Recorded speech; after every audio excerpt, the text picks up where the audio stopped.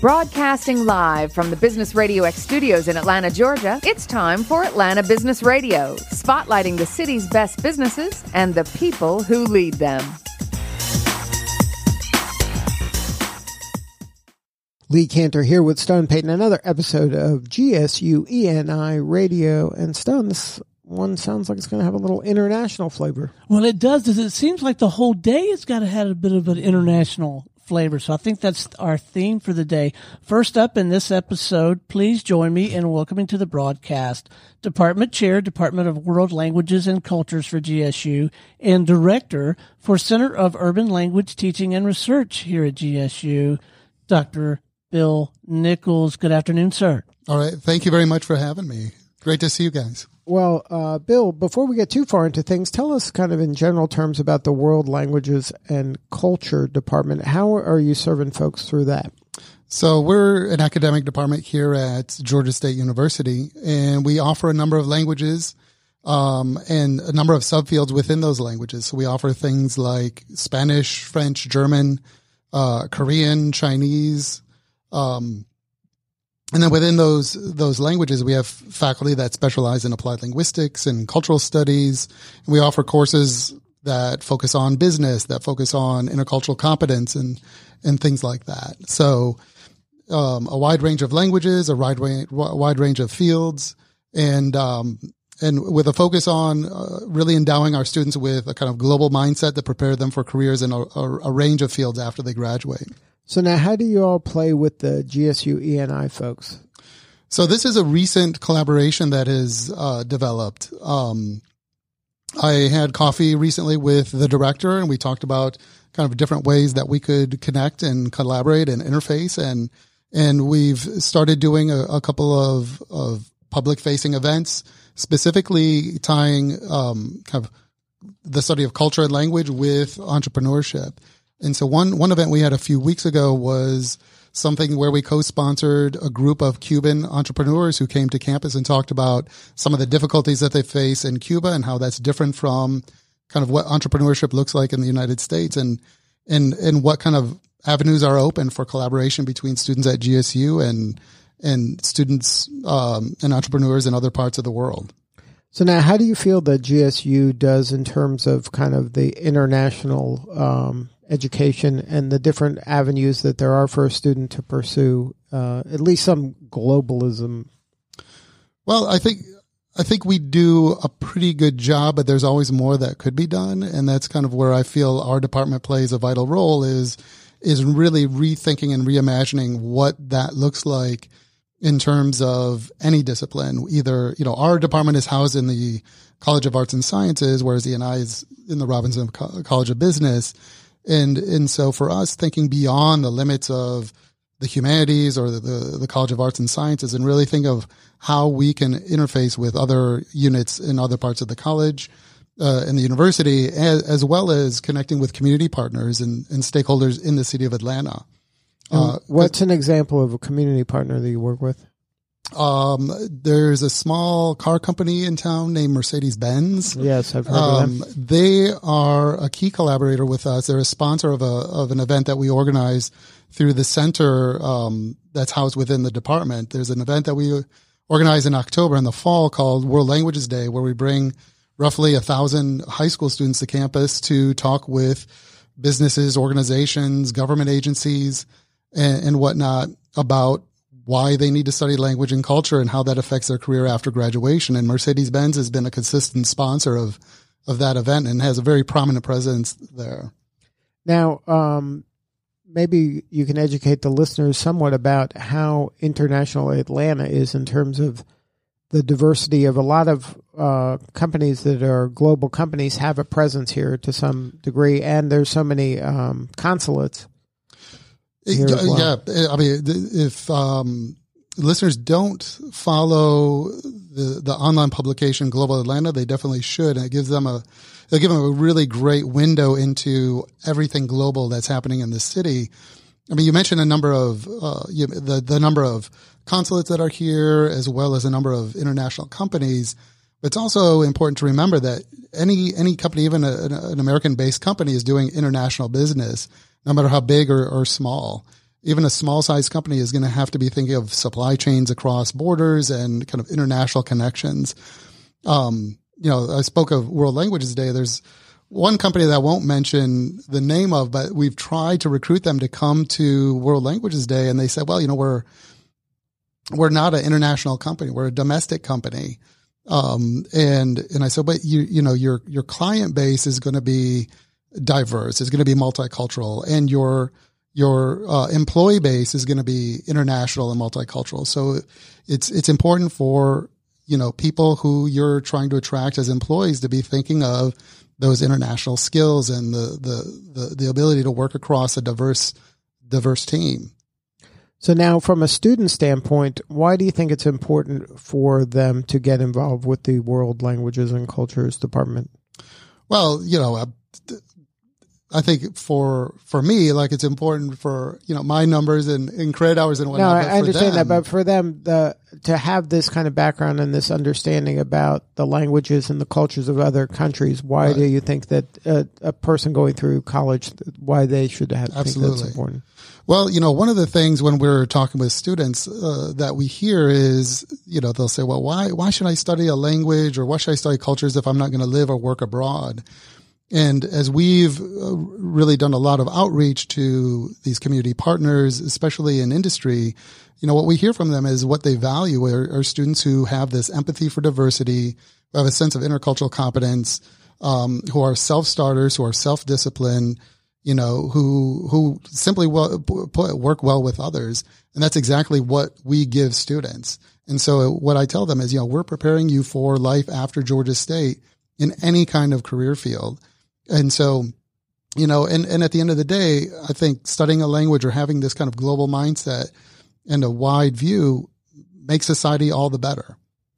Now, I understand that, and I appreciate that, but what do you tell that student that maybe went through, elementary, middle school, high school, and took, a language for all that time and still doesn't know anything, they see it as more of, I'm just checking a box that I had to do this, rather than really learning the language or really even understanding the culture somewhat. Right. Well, so one thing that we're trying to do is through this center, the Center for Urban Language Teaching and Research, is connect with those K through 12 programs and really try to build this K through 20 pipeline. But I think with that question of, the complaint that, well, I studied this in grade school or high school and it never stuck. I just remind them, let's remember that it takes a long time to learn a language. And often there's not very many elementary programs. And often students have studied this in high school and they're not doing it on a daily basis. So let's be a little more forgiving of ourselves and our teachers, I guess. And remember that it takes a lot of time to study a language and to learn a language. And often we get caught up in, well, we need to be at this level of fluency that is like a native speaker, which is often, it takes decades to perfect that. So, and I think as I talk with students, they realize they know a lot more and they remember a lot more than they think they do. It's in there, but it does take daily practice, kind of like math or, some other kinds of disciplines where you can't cram it. You need to an hour in a week isn't going to. That's right. It's not going to work for language. Exactly. And at the end of the day, what they need is a kind of immersive experience in the country, in the culture. And so that's another thing. We've really expanded our study abroad offerings to give students those opportunities. And we're working on fundraising and development to provide scholarships for students to go abroad. Whether it's to Morocco, whether it's to Spain, Latin America, China, or Korea, or wherever, France, we're working on exchanges with universities throughout Europe and France, Francophone Caribbean countries. Our main goal is to give students that opportunity to really get into the language and the culture and hone those skills. Because an hour a day when 23 hours of the rest of the day are in English, it's going to be hard. It's going to be really hard. It's a steep hill to climb. So now, do you think that that's kind of part of the secret sauce of GSU, this kind of having this emphasis on the global community, studying abroad, world languages, the international business school, the business kind of curriculum that you guys have. Is that some of the parts of GSU that makes it different than maybe other colleges here in Georgia?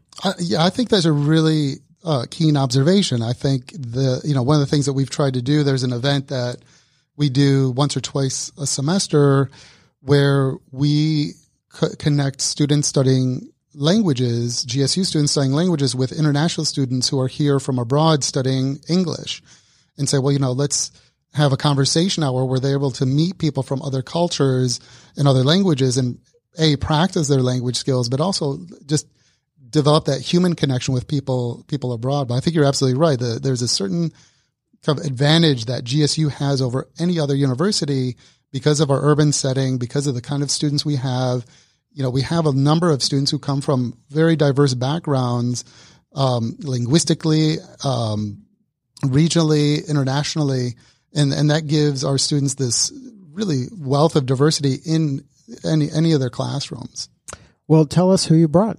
So I'm here today with Dr. Shuai Li, who is our Director of Undergraduate Studies in the Department of World Languages and Cultures, and Dr. Ha-Kyun Lee, who is an Assistant Professor in Korean in our department. Well, welcome. Thank you. Thanks for having us. So how'd Bill do? Good. Very well. Excellent. So what's your take on the program? The program of our department, right? Uh-huh. Okay, yes. So we are currently offering 3 BA programs and 2 MA programs, plus a graduate certificate program, interpretation translation. And we offer 8 minors in certificate of language ability, plus a joint degree program with the Department of Economics on campus. Now, how do you see the student progressing through this program? Is this something that you want them to have to learn this other language to help them in their career, or is there actually a career path, like you mentioned, translation? Is this for the person that wants to be a translator? Or, trying very hard to not just to do the theoretical part, but really to emphasize the applied part throughout the years, through our curriculum. For example, in our 4th year language courses, there's a component I think that we have across the languages will be the languages for international business, or language for business, or language for international economics program. Those courses are taught in the target language, but we emphasize the connection with international business or business community. So now, in these programs, is the emphasis on the language part or the culture part? It's both. I think the language and culture cannot be separated. We emphasize the integration of language and culture from day one. But it's always in the language that they're learning? It's not English and the language that they're learning? Yes, correct. Yes. So then they have to be pretty good at it in order to. No, people always think language and culture is kind of separated as culture as something add on once you get a certain level of proficiency, which is not the case. There are many things that you can do with, to talk about a culture, even though you're in the elementary level classes. For example, greetings, right? How do you greet appropriately? In a target language. I'm teaching Chinese. I can speak of Chinese, give you just one simple example, right?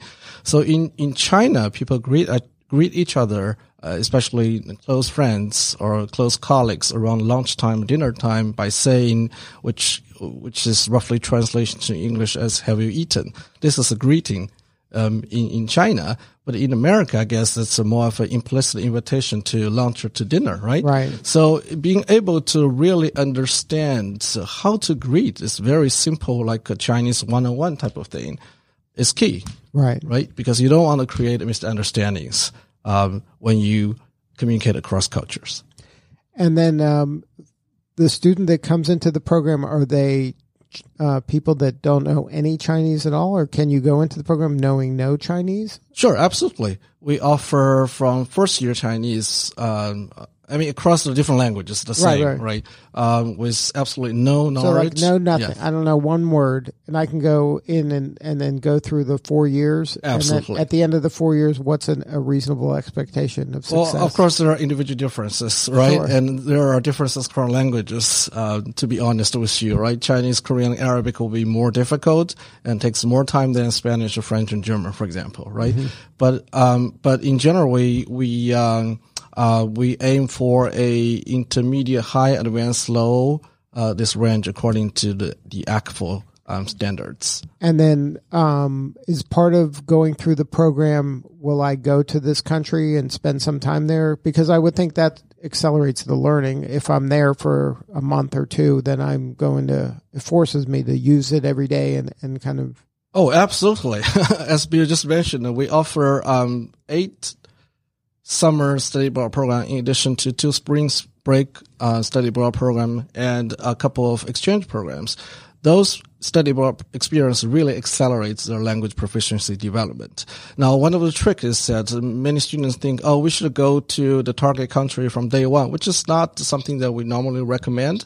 Because once you're in the target country, you want to maximize your learning experience, right? If you go in with absolutely zero knowledge, how are you going to? You're overwhelmed. Exactly. So we typically recommend our students to go after taking at least 1 year of courses. So that way you have some foundational understanding. Exactly. And then that probably now you can accelerate the learning because you already know something. Exactly. Otherwise, you'll be the same, classroom. The only difference is going to be it's another China. Country. Exactly. Right. Yeah. So now, Ha-Kyun? Yes. Your work is mainly in Korea? Yeah, I'm coordinating Korean program at the department. And then, so how is that program? This program is one of the fast-growing programs in the department. So I started to teach 2013 with 50 students. 50? Yeah, 50 students, 2 sections of the beginning classes. Now we have about 200 per semester. Wow. Yes. Why do you think that is? Why the big increase? To be honest with you, K-pop is a big K-pop. hit. Yes. Really? Yes. That's a bridge for the young people. They want Right. I ask students their motivation to start the learning Korean, and many of them, answer that they start to love in K-pop from their high school and middle school, and once they join college, they start to learn Korean. So now you have a degree in K-pop. You teach them to be K-pop that performers. That is a great idea. Working on that? Yeah. And another reason is that we have many heritage Korean students. So their background's Korean, so they want to learn more. More Korean, like the learners that you mentioned, like they studied in Saturday schools in their younger years, but they want to learn more about it. So I think our department offer the different level of the language learning opportunity, like a study abroad or internships, so that really intensify the student language. So now, how does an internship work in the language? Am I going there just to learn as a tourist, or is there kind of a business component where I am doing an internship and I'm doing work in that country to learn about that? Well, I mean, there's different models for internships. We've had some students through Spanish, for example, work with the U.S. Department of Commerce. And so they may or may not be using their language every day, but they're using some other kind of cultural component, or they're using some knowledge that they've acquired. We've had students working as interns with the Latino Democratic Caucus just up the street here. So it could be with a government, with a business, French students working with the French consulate, or with the Quebec Trade Office. And so a lot of times students will get caught up in, should I be, I want a job where I'm using my language every day. So one of the things is, okay, well, there's the language component, there's the cultural component, but then there's all these other soft skills, that now we're realizing aren't so soft, that they're the kind of core skills that a business is looking for. An employer is it's relationship building, and that's the key to build rapport and trust and likability so that they can do business successfully. Exactly. And so, for example, the message we're trying to get to students is like, don't only think of this in terms of language or even culture. And so one thing we've done is we've developed a speaker series where we bring alumni back. We call it Speaking Professionally. So we're talking about professions. We're also talking about speaking languages. And so this year we had a student who was a French BA and minored in marketing and now works for IBM in Austin, Texas. Mm-hmm. And he says, what he does, especially with this Scrum model where there's these small teams, he says, I'm constantly working on communication skills upward and downward and across the team. Another student was a BA in Spanish and an MA in Spanish, and she now works for NCR. And so, these are two tech companies but they're hiring humanities majors and specifically people with language skills. And then the other student we invited this fall was a German major who now works for a consulting firm connected with Porsche.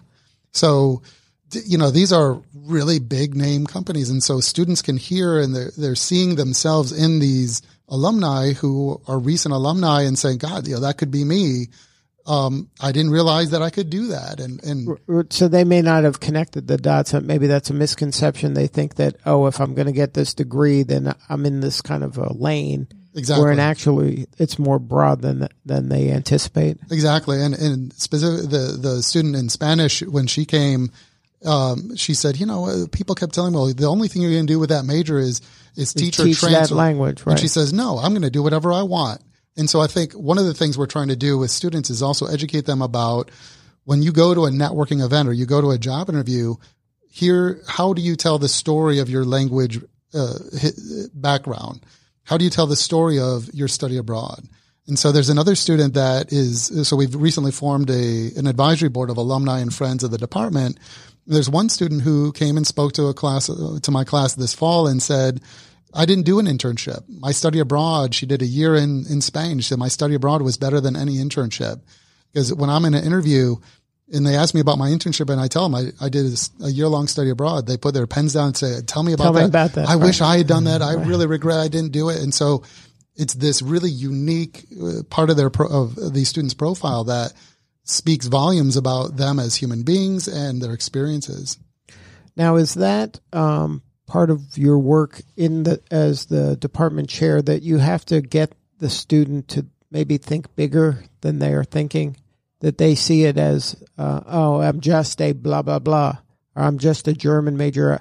They're not seeing that all the tentacles that are connected with that. Well, exactly. And I appreciate that you use the word tentacles because I often say that, as a language department, our field is not defined for us. We're not, say, psychology or philosophy or applied linguistics. We can kind of define our field for ourselves. It's a mix of various subfields, but what's key for us is to be tentacular. And I use that word. So I really appreciate that you said that. See, it's all the pre-show research that we do. Sure. Yeah, absolutely. And so we try to kind of insinuate ourselves into other disciplines. Say, look, so we work really closely with, the Creative Media Industries Institute. You joke about a major in K-pop. We're actually talking with the CMII about some kind of joint degree possibilities that would connect Korean specifically with software development or media development. Mm-hmm. So that's a BA in K-pop is not out of the realm of possibilities. That's right. But now, say that was to come about. Now, how does your department, how would you make something like that come from an idea that's thrown on a whiteboard maybe to, okay, what do we have to do to make that an actual thing? Well, and so this is kind of where, I've talked with faculty in the department and other departments across the country about how as language departments, we need to be entrepreneurial. So this is one of the kind of really interesting points of connection that we've developed with the ENI is, we're thinking of, what are the ways that we can break the mold and say, okay, we have this crazy idea. How do we take it from a concept to reality and, almost as a project, a kind of business project, right? And so, it starts with faculty and, identifying, how can we identify the core skills? What are the classes they would need? And at the end of the day, it's again, building relationships and having these conversations. So talking with people in CMII or talking with people in ENI or reaching out to other departments saying, what do you think of this? And then identifying who are our stakeholders, who are our partners, and then just kind of map it out. And of course, it's not going to happen overnight. It's going to be a several year process. It could be 2-3 years. And so, Hak-Yoon has already identified some external funding to help support this so that we could build out because we would need to hire faculty and things like that. So a choreographer, there's a lot of work to be done for that. Absolutely. Absolutely. Yeah. So now, what's your most rewarding part of the job for you, of seeing that light bulb moment happen for the student when they see that, hey, this is bigger than I imagined it could be? Yeah, for me, it's all about the students. For me, it's seeing students come to say World Languages Day and this all of a sudden their eyes light up and they hear about possibilities that they had never dreamt of, about going abroad or career options that are open to them that they would never even have imagined for themselves. So that for me, whether it's undergraduate or high school students, for them to see these connections is fantastic. Kyun? Yes. For you, what is the most rewarding part? Oh, I think the student growth is very rewarding part. So I really enjoy communicating with the students and learn their needs and to meet their needs to provide some additional courses and projects and resources. I think that's the most rewarding part of my job. What is the moment like at the end of the semester when someone graduates where you're high-fiving? What is that action that the student's doing that makes you all say, "Hey, we did it. That was a success"? I think the continuity of language study and then to observe that moment is very good. Like a student finishing their, fourth year and then they and then graduate, they don't stop learning language, but they go to, the student who went to study abroad, I would say 80% of them going back to Korea again for their job, like a teaching job and some other jobs. Right, so you can see that what the foundation that was built is kind of gone full circle. Like a lifelong learning of the language. I think that's very, I agree. I think, seeing, because I have a student now she went to Spain on an exchange program that I direct, and she graduated and then moved to Spain. Mm-hmm. And we've had students who have studied Chinese and moved to China. And so their world just gets so much bigger, and that's a beautiful thing. Mm-hmm. Yeah. So now how does GSU kind of help in that regard? I'm a student, I go through the program. Is there stuff that GSU is doing? I know that they make the study abroad pretty affordable. Like you're paying a lot better pricing to go through study abroad than if you were just call up and make an airline One of the example can be the study abroad fair. We have a 2 study abroad fair, like a big event, university-wide study abroad fair 2 times per year. And then for the fair, students get the information about study abroad, not only the program, but there are lots of scholarship opportunities, what they can apply for. And also we invited a student who went to study abroad. To talk about their experiences. Yeah, to share their experience. That was great. Yeah. Now, is there any alumni that have reach back out to you after they've completed and talked about the value of the program? Absolutely. So we have this speaker series I mentioned before, but then we've developed this advisory board because of alumni who have stayed connected with the department and have these ideas of how they could help mentor existing GSU students and how they could kind of give back to GSU because they feel they've received so much. So this is, for them, it's more than just an undergraduate education. They feel that a deep connection to the university. It's a sense of community, I think. Absolutely.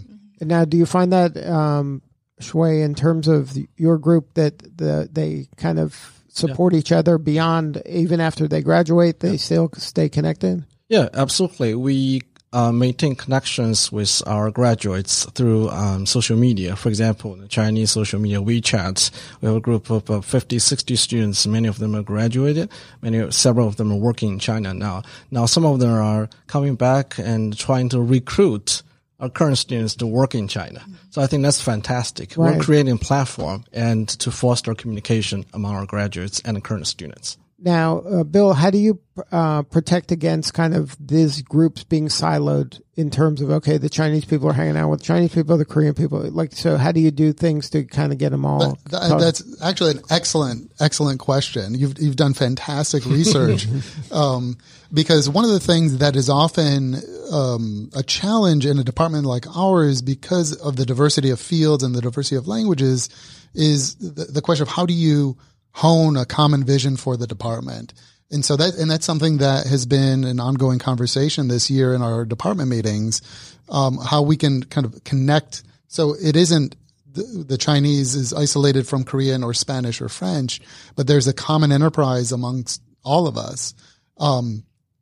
And one of the things that we've come to is to think about kind of this intercultural competence and what that means and what that looks like and how it benefits the students and how that's something that we all do in various ways, whether we're in applied linguistics or cultural studies or Spanish or French or German. We're all focused on the students kind of developing a global mindset and thinking about how that can impact life after graduation. Well, good stuff. Now, if somebody wanted to learn more about the Department of World Languages and Culture or the Center of Urban Language Teaching and Research, the coordinates, websites for either of those? So